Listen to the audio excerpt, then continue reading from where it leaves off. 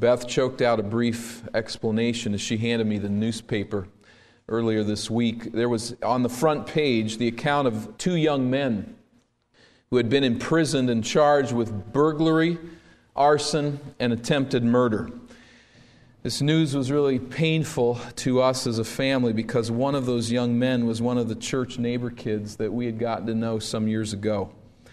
We'd often laughed with him and played around with him. We'd gotten to know him. We had brought him to Vacation Bible School and shared the gospel with him. He was a rascal, to be sure, but he was our little friend. Lively, curious boy who made life on Glenhurst Avenue really interesting and fun. But our little friend moved away and he grew up. And though still in his teens, now faces a lengthy prison sentence. I don't know how else you can look at this but as purely tragic. He was so close to the truth. He heard the gospel, frequented our church, knew good people. We loved him. But to this point in time, he remains separated from the life and the purposes of God. This is utterly tragic. But as I look back through the years, there is another, less dramatic certainly, but truly tragic story that far more commonly plays out among us as a church and as the followers of Christ. Many are professing followers of Jesus Christ whose lives are not really oriented to the life and the purposes of God. And this is tragic.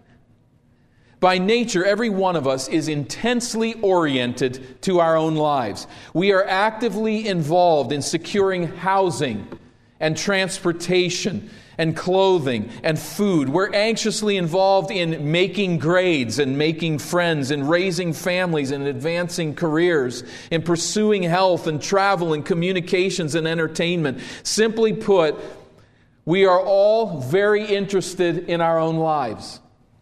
And we pour out unbelievable amount of attention upon our own lives and our own purposes. The tragedy comes when we remain frozen in that mode for the rest of our lives. We embrace the gospel. We attend church. We learn God's word. We fellowship with His people and claim to follow Jesus, yet we permit our lives to remain fundamentally oriented toward fulfilling our own purposes and our own ambitions. That's really what drives us at the end of the day. And this is truly tragic. A Christian scurries about daily life, striving to achieve his or her every ambition while remaining disoriented to God's life and God's glorious purposes in this world. So the picture I'm trying to draw here is of basically two kinds of believers. The one, a professing believer whose small life is oriented to advancing self and pursuing that which is temporal.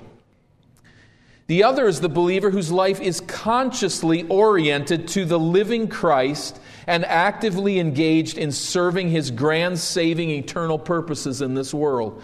Consciously laboring for His glory and kingdom in all things. Who's plugged in not into the self project, but who's plugged into God's project. His saving purposes in this world. That kind of a life orientation pulsates on every page of the book of Acts, which by God's grace we will consider together for some time.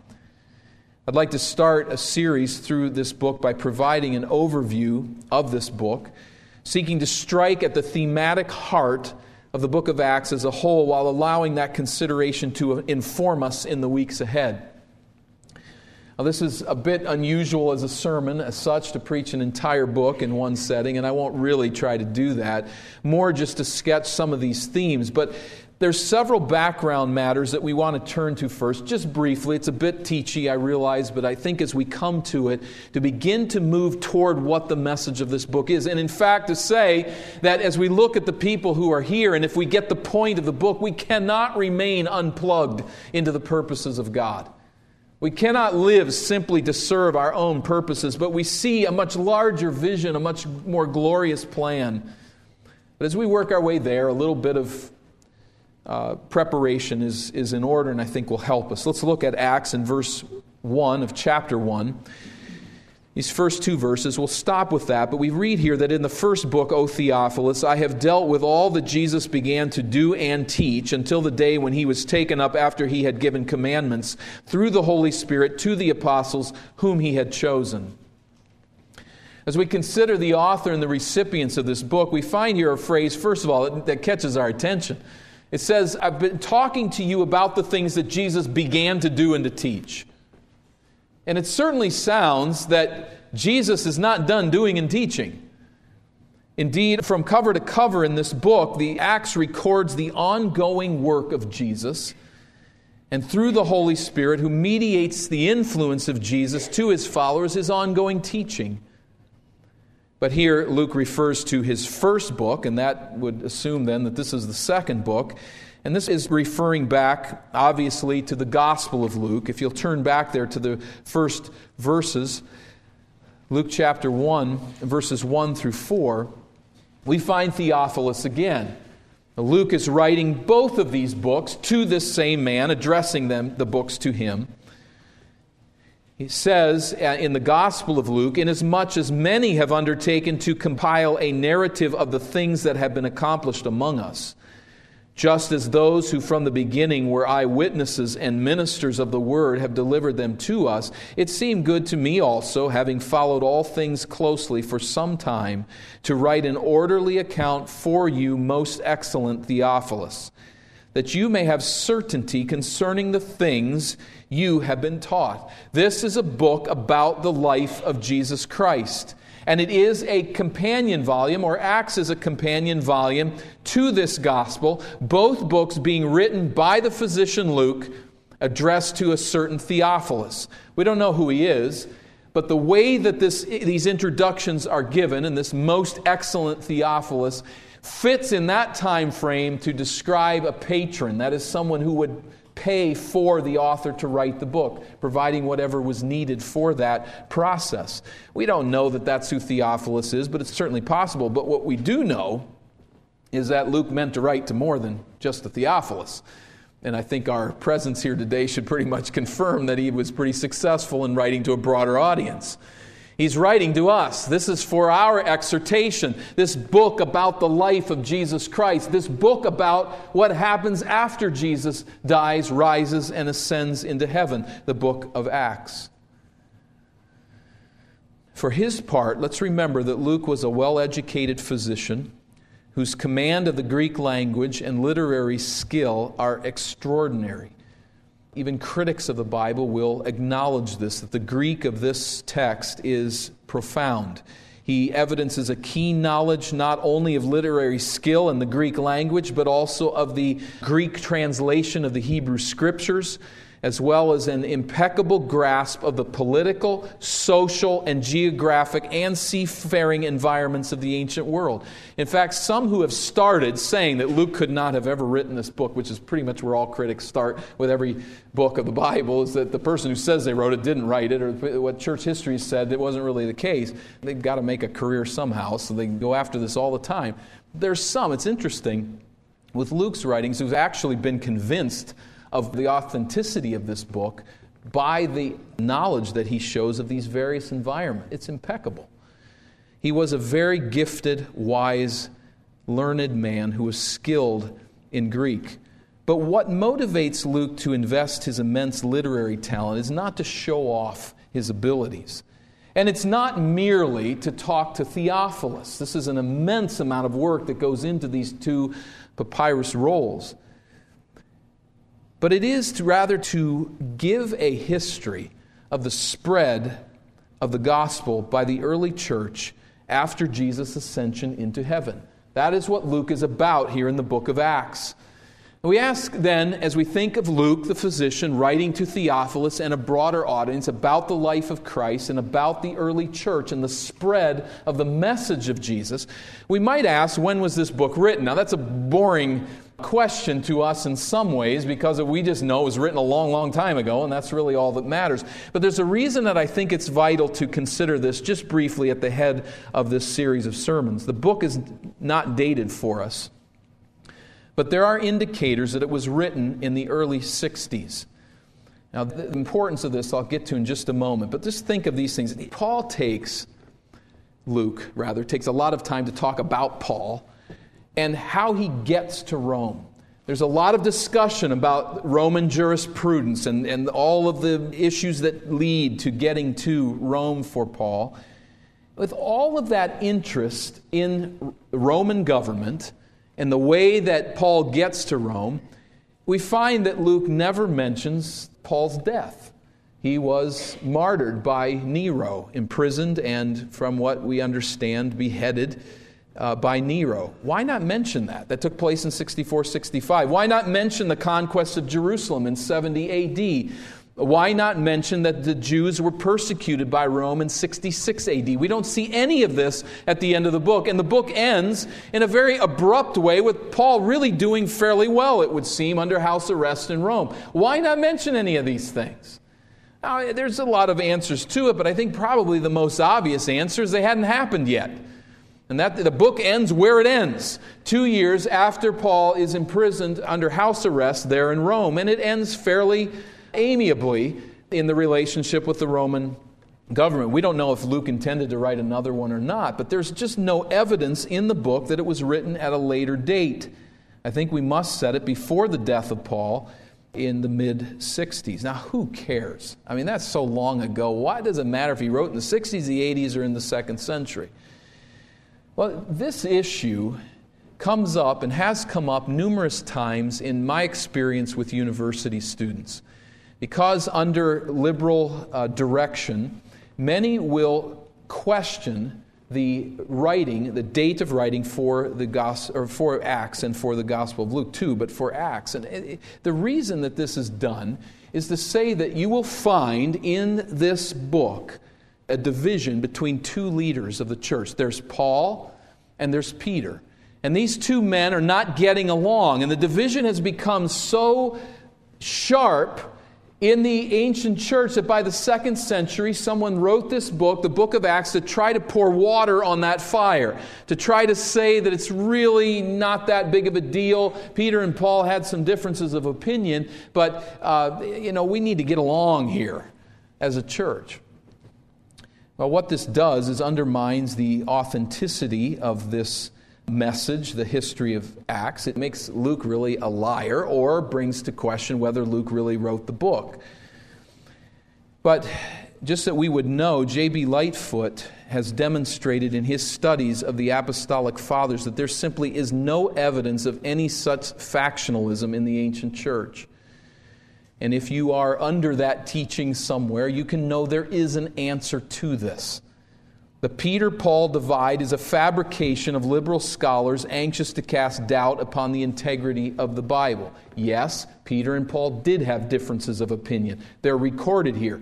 But we also need to be honest with the fact that they spoke very reverently of one another and honored one another. That all just gets missed in the discussion from the liberal standpoint. These two men had differences, but they got along. They wrote about the need to pursue unity as brothers in Christ, and I, for one, believe that they honored what they wrote, that they strove to do exactly that. This book is, at the end of the day, a straightforward history of the formation and development of the early church, written, I believe, in the early 60s. Moving past that, one more note of effort here, just to understand the book as a whole from a structural standpoint. The book divides into two sections, chapters 1 through 12 and chapters 13 through 28. The leader in the first section is Peter, and in the second, Paul. The location in the first, Jerusalem and the surrounding region, and in the second, the modern-day areas of Turkey, Greece, and Italy. The agenda is a bit different as well in both. In the first section, there's the solidification of the church and initial outreach to Gentiles. And in the second section, under Paul's leadership, the spread of the gospel to the Gentiles and the formation of the Gentile churches. These emphases are unique to each section of the book. What we also find here is 6 summary statements. It's arguable whether the last one is a summary of its particular segment, probably of the entire book. But think of a disc, maybe a music disc, a CD that has various tracks on it. with those tracks, it's all part of one, but there's a moving from one track to another. There's a progression there as the music plays. And so it is with this book. There's a progression, various tracks, as this book plays out. Now, what I'd like us to do is to look at these 6 summary statements. And the person who divided the book of Acts into chapters and verses clearly had no concept of this, because missed pretty much every one of them as the start of a chapter. But I think as we put the book together, we see a progression here, and these 6 summaries help us to discern that progression. And I just ask you to think through it, and what do you see in these summary statements? There's a theme here that clearly emerges. The first coming in 6:7. Let's look at that together. Chapter 6 and verse 7. In these first chapters of the book of Acts, we have the Jerusalem church under the leadership of the apostles, and the summary is given that the word of God continued to increase, and the number of the disciples multiplied greatly in Jerusalem, and a great many of the priests became obedient to the faith. We notice the multiplication of disciples. The word of God is spreading. Chapter 9 and verse 31, the gospel reaches to Samaria. And we have in chapter 9 the conversion of the apostle Paul. In verse 31 of chapter 9 we read, "So the church throughout all Judea and Galilee and Samaria had peace and was built up. And walking in the fear of the Lord and in the comfort of the Holy Spirit, it multiplied." There's more people coming to know Christ as Savior. In chapter 12 and verse 24, this next track, including Peter and the conversion of the Gentiles with Cornelius in chapter 10 and explained in chapter 11. Chapter 12 verse 24 says, in summary, the word of God increased and multiplied. Increased now to the Gentiles. As we move, then, it's as if the baton is now passed. With the Apostle Peter, who was oriented there to Jerusalem, to the Jewish Christians, the baton is now passed as Cornelius comes to know Christ as Savior and other Gentiles. We have now the introduction of Paul, who was saved in chapter 9, and is now going to carry the mission to the Gentiles. First summary, along the way, we find at 16 and verse 5. In this track, Paul's missionary journey is described, his first missionary journey. There is the Jerusalem Council that deals with the issue of salvation of the Gentiles and how it relates to salvation of the Jews and the Mosaic Law particularly. And in 16:5 we read, "So the churches were strengthened in the faith and they increased in numbers daily." You see a theme. Chapter 19 and verse 20. In this segment, we have more discussion of Paul's missionary endeavors. 19 and verse 20, we read, "So the word of the Lord continued to increase and prevail mightily."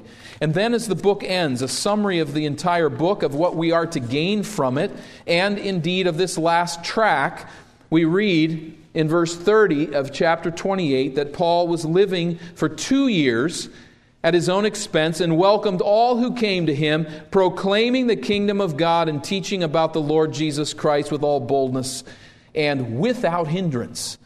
Without hindrance, again, connecting to that idea of multiplying, of increasing, of the Word of God spreading. Now, what does this all say to us? As we look at these summary statements, there's a clear indication of the message of the book of Acts as a whole, isn't there? And what is the point? Each of these summary statements concludes each individual tract asserting that God's saving purposes have been advanced. The gospel has spread through the efforts of Jesus' followers to further reaches of the ancient world. And Luke, I think, then is clearly showing us that it is God's sovereign saving purposes that are being fulfilled through Jesus' followers and the dynamic work of the Holy Spirit in Jesus' absence. We'll talk a bit more about that in a moment. But what we see here clearly is from Jerusalem to Rome. What we see is from the Jews to the Gentiles. The gospel conquers in the power of the Spirit. And so the point that we are to see, I think, in the book of Acts is this movement of the gospel. This God work that's taking place to bring Gentiles to saving faith. He is actively advancing the saving effects of Jesus Christ. Now that's, in a sense, the skeleton. we have these two major divisions, these three subsections within those major divisions. Remember, there was no outlining in the ancient text, just all written on a scroll, and not only no punctuation, not even spaces between words. Though we don't know precisely how Luke labored, we do know that this is the case with many of these ancient texts. And so we don't really know how it's divided out unless we work at it and labor at it. And this is what we see, these two divisions and these 6 tracks through the book of Acts. But if this is the structure, this is the skeleton, let's now begin to put some flesh on it. This is a bit arbitrary. These are 5 overlapping ideas or themes, but I think they're important. We're getting somewhere. So that was the teachy part. We'll do a little bit more of it, but as we work our way here, now the life begins to get put on the skeleton, and it really becomes thrilling. What we see as this structure is there, and as the work carries out, what we find is, first theme, the centrality of Jesus' death and resurrection. That really shouldn't surprise us in one sense, and it's maybe commonplace for us to understand this, but let's think of the significance of it. The centrality of Jesus' death and resurrection. This historical reality is a dominant theme in the sermons and the testimonials of the apostles that are scattered throughout the Acts. As odd as it may seem to untrained ears, the church in Acts anxiously spread news that their leader had died. This was really important to them. And particularly as they proclaimed this message to the Jews, they did not blush as Jews to say, "You killed him."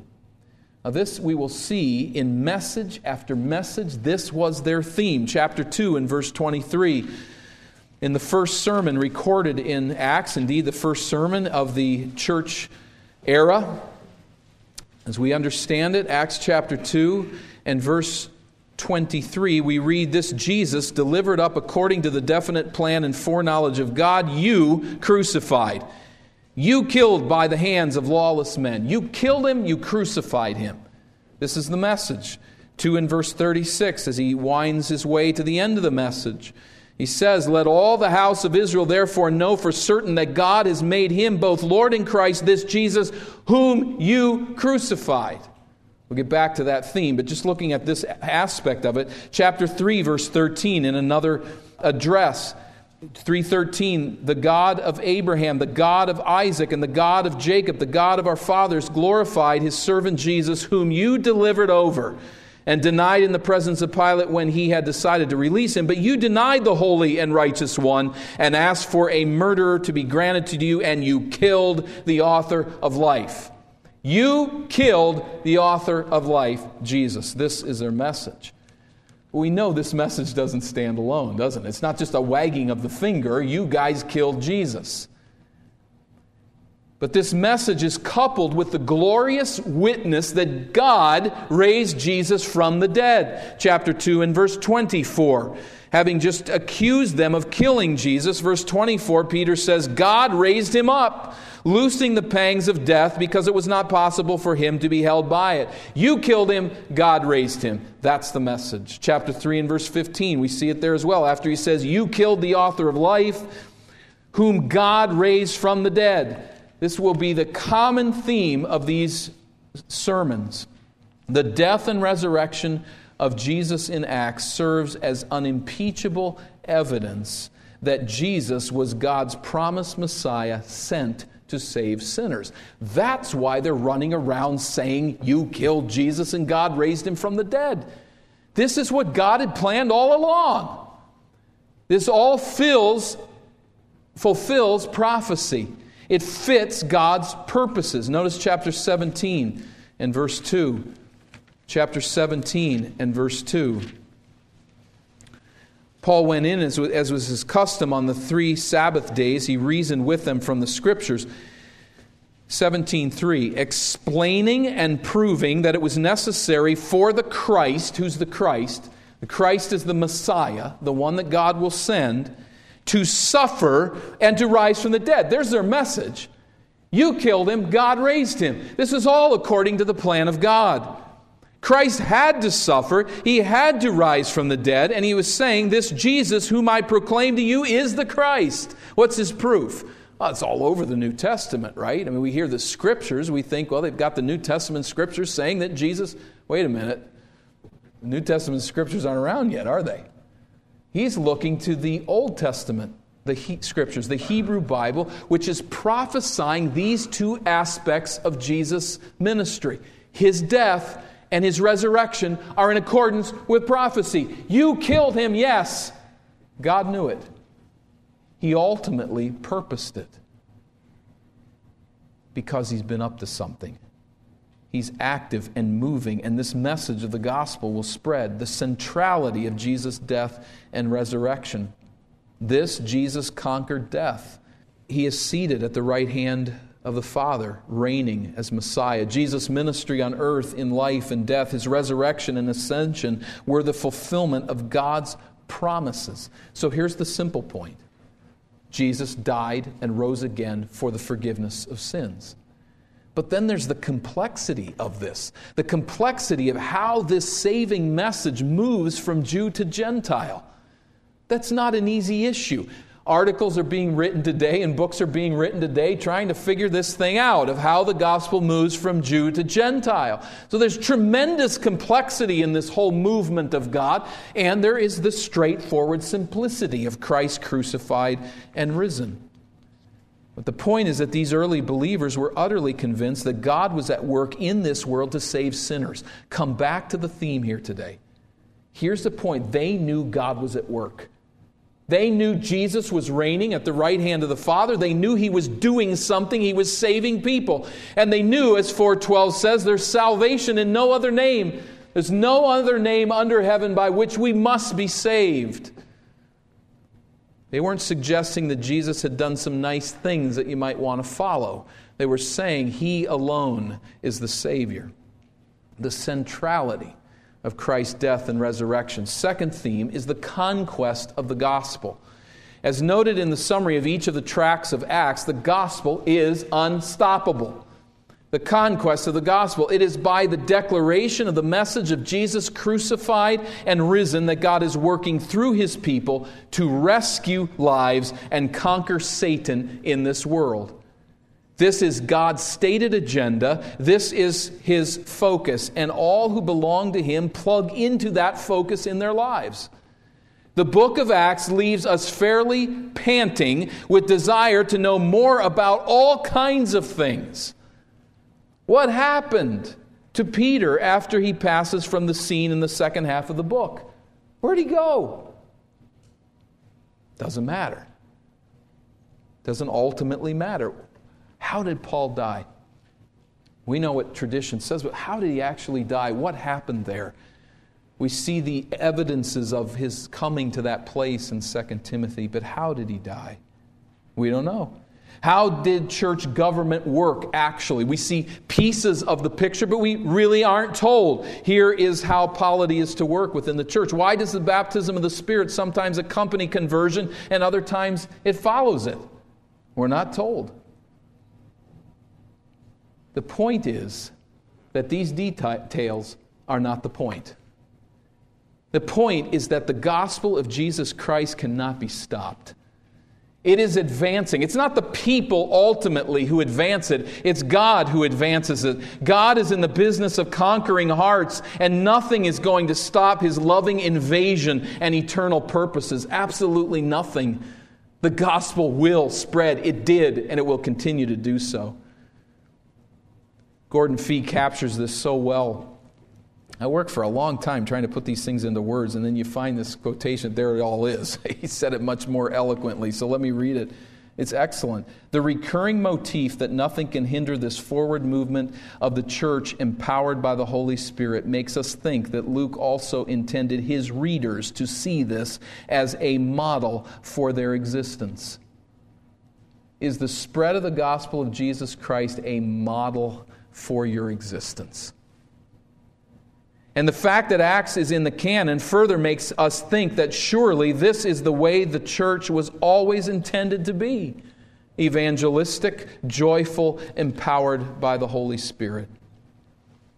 the centrality of the message of Jesus crucified and risen. Secondly, the conquest of this message. And thirdly, the persecution of witnesses. We can't miss this. This is a book of blood. There's all kinds of troubles in the book of Acts. Pages of Acts are filled with accounts of suffering of God's people. Now, their Savior prepared them for this, didn't He? Jesus said, "Blessed are you when others revile you and persecute you and utter all kinds of evil against you falsely on account of me. Rejoice and be glad, for your reward is great in heaven." This is how they treated the prophets. This is how they're going to treat you. I am a crucified Savior. I will die. They're going to come after you. This is part of the package. And so in the book of Acts, we find Satan throwing everything he's got against the fledgling church. Bring it down. Stop it any way we can. Take out the leaders. Make life difficult. Stop them. Nothing stops the conquest of the gospel. It cannot be stopped any more than light flooding a dark room. And because their lives were plugged into and oriented toward the purposes of God, we see the disciples rejoicing as Jesus commanded when they are persecuted. Chapter 5 and verse 41. These are amazing ideas. This will make absolutely no sense to us if we don't see it in the context of Jesus' work and His preparation of His disciples. Acts 5 and verse 41. And they left the presence of the council rejoicing that they were counted worthy to suffer dishonor for the name. They had been beaten, and they walked out rejoicing. And every day in the temple, from house to house, they did not cease teaching and preaching Jesus as the Christ. Now, wait a minute. Didn't they get beaten and told to stop? They got beaten and told to stop. They rejoiced and ignored the command because they had a command from a higher superior. Jesus said, "Go into all the world and preach the gospel," and they never quit. And it didn't matter what happened to them. It didn't matter how they suffered. They continued to do it. Now, listen. As we begin to wind our way toward bringing this together and to appeal to our own lives, getting beaten and told to stop telling people about Christ, walking out rejoicing and going back and sharing others, that is not people who are oriented to their own life, is it? These are people plugged in with the higher purposes of God. These are people who are not just living to make life as easy and enjoyable as they can until they die. These are people who have a much greater vision of life. The gospel is advanced at great personal cost to the evangelist. We will learn this over and again in the book of Acts. Persecution, number 3. Number 4, the power of the Holy Spirit and the rule of the ascended Christ. What does it matter that Jesus died and rose again? We've got to come to terms with the fact that what matters is that it means that He is ascended and reigning at God's right hand. As chapter 2 and verse 33 says, "Being therefore exalted at the right hand of God, and having received from the Father the promise of the Holy Spirit, He has poured out this that you yourselves are seeing and hearing." Jesus has ascended, and the evidence of it, one of the evidences, is that He is pouring out the Spirit upon people. He's alive. He's acting. He's bringing about this response to His name by His Spirit.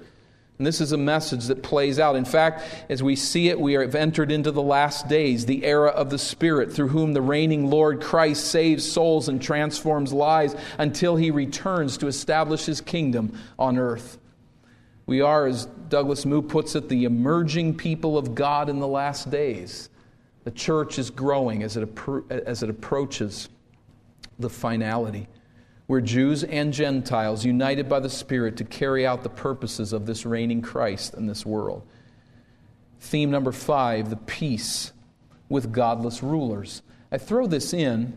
It might seem a bit out of place, but I think this is a significant aspect and theme in the book of Acts. The Roman authorities persecute Christians in Acts. They make their life hard. Keep them in prison for no reason. They mock them and misuse them and forget about them and all kinds of things. But you will notice that the followers of Jesus did not try to overtake the political structures and create Christian nations. You will notice, indeed, that as Luke presents the relationship, he's constantly saying everything was at peace, everything was fine. Now, Paul runs into lots of troubles.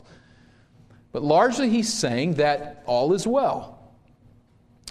Until Jesus returns to set up his millennial throne, they were content to honor and obey the ruling secular authorities, for God had ordained these authorities to preserve societal order.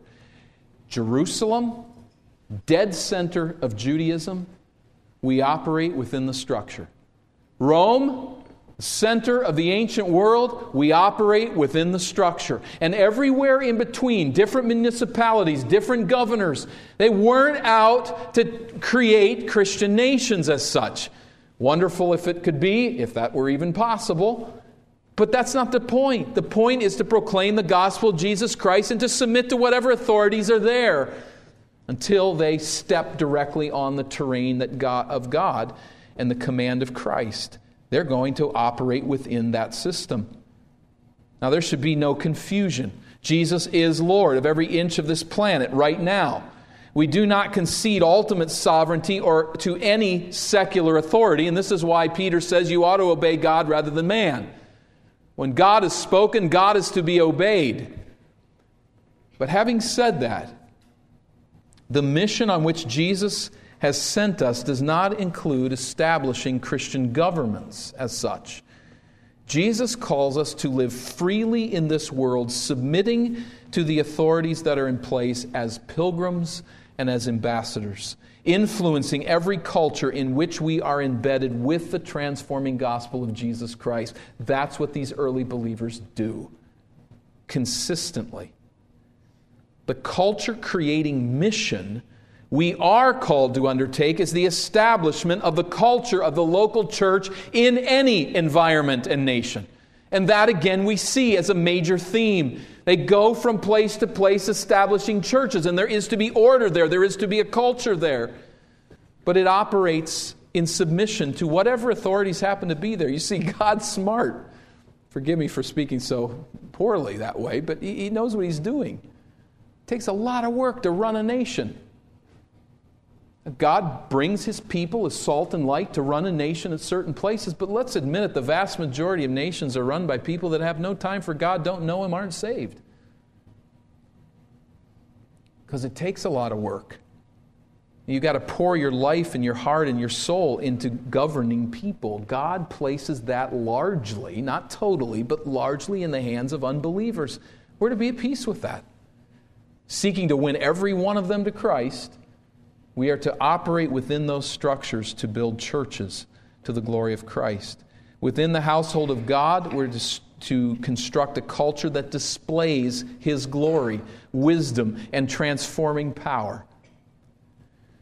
Now, as you end this book, you notice in chapters 22 to 28, they're amazingly detailed look at Roman jurisprudence, and probably intended by Luke to subtly encourage his Roman readers to tolerate Christians, if not to become one, to at least tolerate them. And this is a major theme of the early church. As the apostles pass off the scene and into those first leaders of the church, many of the treaties that we have were written to Roman governors, saying, listen, we are not trying to overtake the government. We are submissive and honor you as the leaders God has placed in charge. And the message that we are bringing is going to do nothing to harm your culture or your nation. It's only going to do good. This is a persistent argument of the early historians, the early writers that historians view in the Christian church. But I think in part Luke is launching it, getting it going, by picturing the Roman authorities in their relationship with Christians as sometimes missing it, but basically as a respectful relationship between the two. It's impossible to preach this book in one setting, but if we've put these themes on this structure, we begin to see what God is doing. Let's bring it back to us in our day. First, I ask you, in light of this, are you aware of the historical outworking of God's salvation agenda in the world? What direction does this conquest of the gospel take? It moves in the book of Acts from east to west. We go from Jerusalem westward to Antioch, which serves as a hinge pin and flings the gospel across Western Europe. And as the ages pass, we enter in there, and as this book unfolds, into Turkey and Greece and Italy. Paul is looking with eyes to Spain.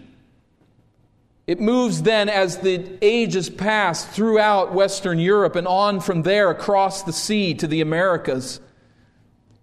And as that process has passed from east to west, where are we? We're today seeing dramatic response to the gospel in China. We're seeing dramatic response to the gospel in Africa today like we never have before. And as this movement moves, as this gospel moves from east to west, we've come back now where we're on the doorstep of returning to where it all began. The last bastion of resistance appears to be the Middle East. But Satan's walls will fall there as well. God is raising laborers from the U.S., but more and more He is raising up laborers from other nations of the earth to go to these entirely unreached places and to take the gospel of Jesus Christ. You don't have to be real smart to think through this. From Jerusalem to Antioch to Western Europe to the Americas, moving on to Africa, to China, to think that, we're getting to the end of this thing, aren't we? We're moving into the Middle East, and there are some unique stories that are arising out of the Middle East of people who have never heard of the name of Jesus, don't even know who He is, who are responding when they hear the gospel. Are you aware of the historical outworking of God's salvation agenda in this world as this planet turns and as the conquest of the gospel makes its way back to Jerusalem? It's a Jerusalem to Jerusalem story. Now, I say that's just information in our head, but it should cause our skin to tingle.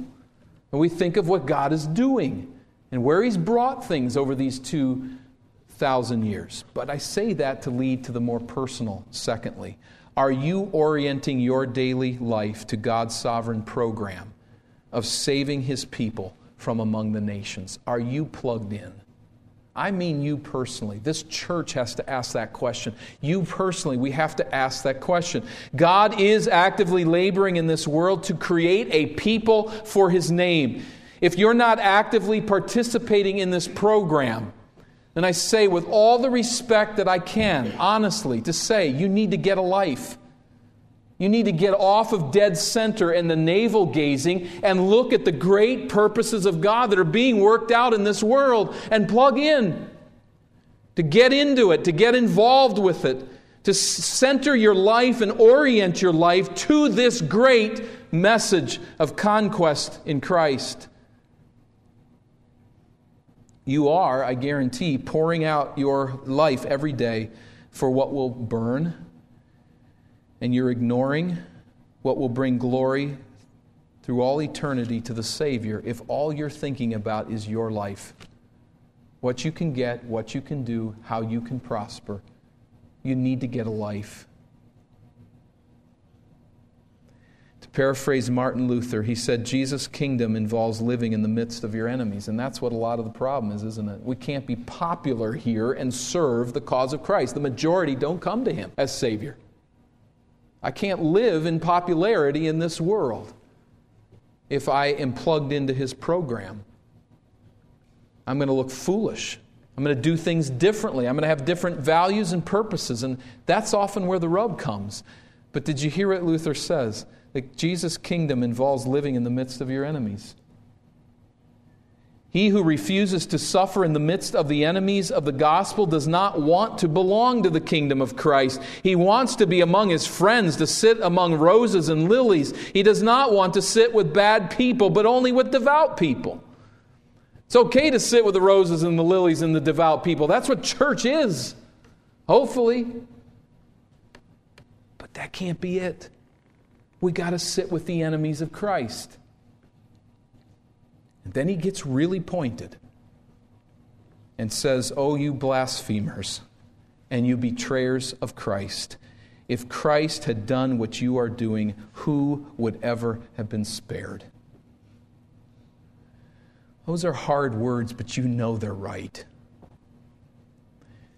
Who would ever be spared if Christ did what you're doing and what I'm doing? Are we plugged into the program? Are we oriented in our lives to this great saving work of God? If you are not interested in the salvation of the lost, if you just look at that, this is sort of a thing that Christians do to get more money and just to spread their influence, and it's really not all that important. If you're not seeking to win others to Jesus, you need to seriously ask yourself why. Why don't I care that the lost come to Christ? Why am I so out of touch with the life and the purposes of God? The energies and interests we naturally invest in seeking our own agendas should be equally invested in winning the enemies of Jesus to saving faith. Enemies as we once were, but for His grace. What is our confidence in any of this? To live among my enemies doesn't sound very exciting. But as this book ends, we have this great word of hope. He lived there 2 whole years at His own expense and welcomed all who came to Him, proclaiming the kingdom of God and teaching about the Lord Jesus Christ with all boldness and without hindrance. But He said in testimony, as He proclaimed the gospel, verse 28, "Let it be known to you that this salvation of God has been sent to the Gentiles, and they will listen." Not all of them, a distinct minority, but they will listen. Why? Because we're so good with our witness? Because our lives just overwhelm people to Christ? I hope we're good at our witness, and I hope our lives do overwhelm people. But that's not the reason, is it? It's because God has a purpose in this world to save the lost. It's because God is working through His Holy Spirit to enlighten eyes and to bring people to saving faith. Christian, this is tragedy. To reject the gospel and to live for nothing but our own gut. We know that's tragic, but it is also tragic to receive the gospel by faith and then to fail to orient your life to the greater purposes of God. Are you plugged in? Are you oriented to the big purpose of the saving acts of God? Let's bow for prayer. Father, who among us can stand with head raised, with chin out, thumping our chest and saying, I'm an example. Lord, we all need to change. With our heads bowed and in humility, we come before You and we acknowledge, God, that our personal kingdoms and our personal interests and agendas and pleasures are so very important to us. And so often, we simply walk in sin.